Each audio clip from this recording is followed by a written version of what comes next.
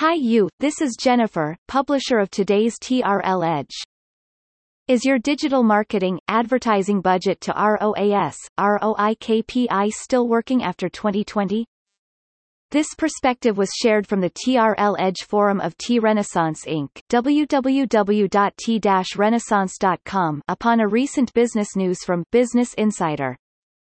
T-Renaissance Inc. is a full turnkey technology solutions business connecting the world with China, with a focus serving the retail, telecoms, media sectors. The comments below are from Ms. Roslyn Greiner, marketing executive, digital and branding strategist from her LinkedIn account. As marketers, we have relied on Facebook for their precise targeting of potential customers, but they knowingly fudged their numbers on their potential reach, that it included duplicates and fake accounts that inflated the numbers.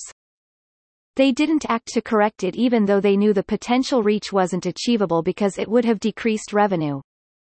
We need to hold these mega media companies accountable for their actions, and then we wonder why ROI keeps declining in a saturated digital landscape and costs of acquisition keeps increasing. The digital advertising market is so concentrated in too few platforms between Facebook, Google and Amazon, which could be the reason we are seeing marketers return to more traditional advertising channels to attract new eyeballs. Here is comments from TRL Analysis and our editors further.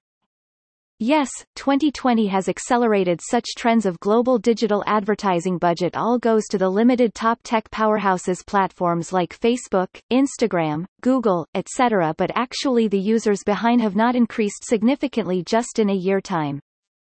Such fact is so obvious to marketers and advertisers worldwide, but as a business it has no choice as there simply cannot be such a new social media platform giant or search engine can come out from somewhere in the air to spend the advertising budgets in every targeting market on the planet.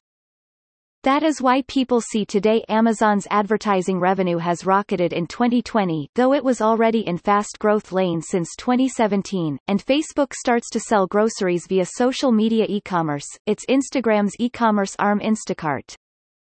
Too much marketing budget increased in a short window like in 2020 from where it was already on a faster lane must be with diluted performance for some while to digest with recovered performance, or simply before more sophisticated technologies from those tech powerhouses worldwide can make digital advertisements to be inserted in an even more precise way.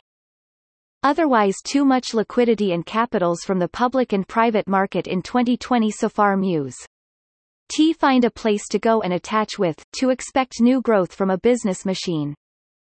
Reference from TRL Edge Forum. Has Facebook, Google ads become not that effective now? Why does tech powerhouses like Facebook, Instacart put groceries e-com as a top priority? What can you read from the partnership of Shopify's Shop Pay with Facebook plus Instagram? What is the key difference of Target, Walmart and Amazon's advertising business? Thank you for listening. This TRL Edge was brought to you by Jennifer from T-Renaissance Inc. If you would like to discover more about the business news, please visit TRL Edge forum at www.t-renaissance.com.